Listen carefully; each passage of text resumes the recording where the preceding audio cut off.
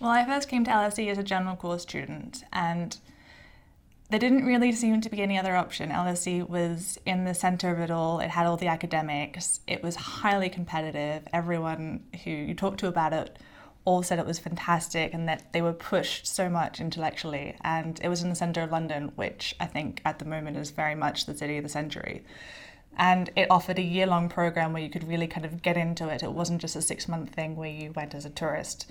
And then after that, I decided that I really liked it. There was something about being in that atmosphere, about being with people who you felt all the time were so much more intelligent than you, and you were really forced to think beyond what you would have normally, and you were really challenged, and it was just so dynamic that I couldn't really say no. The libraries are incredible. You have your total pick throughout the city. You have all the university community there. You have several different universities in London who all kind of are under the University of London. So you get a huge range of different cultures in that sense, but also London itself is so diverse culturally. It's so diverse in terms of people who have all these different experiences, and they're all around, and it's such an ambitious city. Everyone is really here to do something, and they've really focused themselves, and that it's just, as I said before, the city of the century. It's everything is happening at the moment, culturally, scientifically, intellectually. Everyone comes here to London to show themselves and to say something, and it's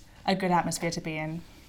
For me, doing history without the international relations wouldn't have worked, because I love the contemporary. I love how reading the newspaper, seeing what's happening and talking about it with people. And the history, I feel like you can't do international relations without it. You really need the context and the understanding, and it gives you such nuance.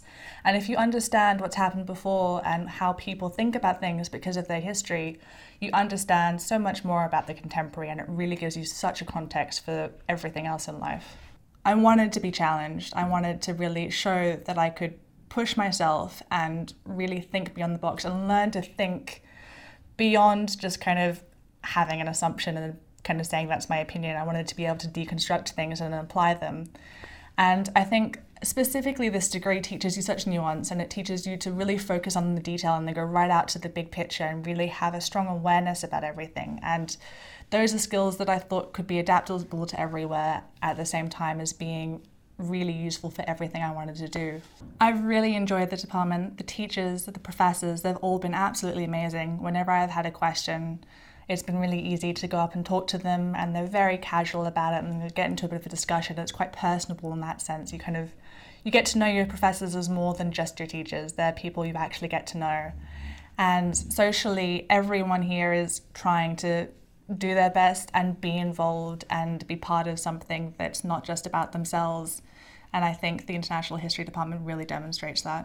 Immediately after I graduate, I plan to take a bit of a holiday, to be perfectly honest. But after that, I would really like to go and do a master's in security studies or war studies.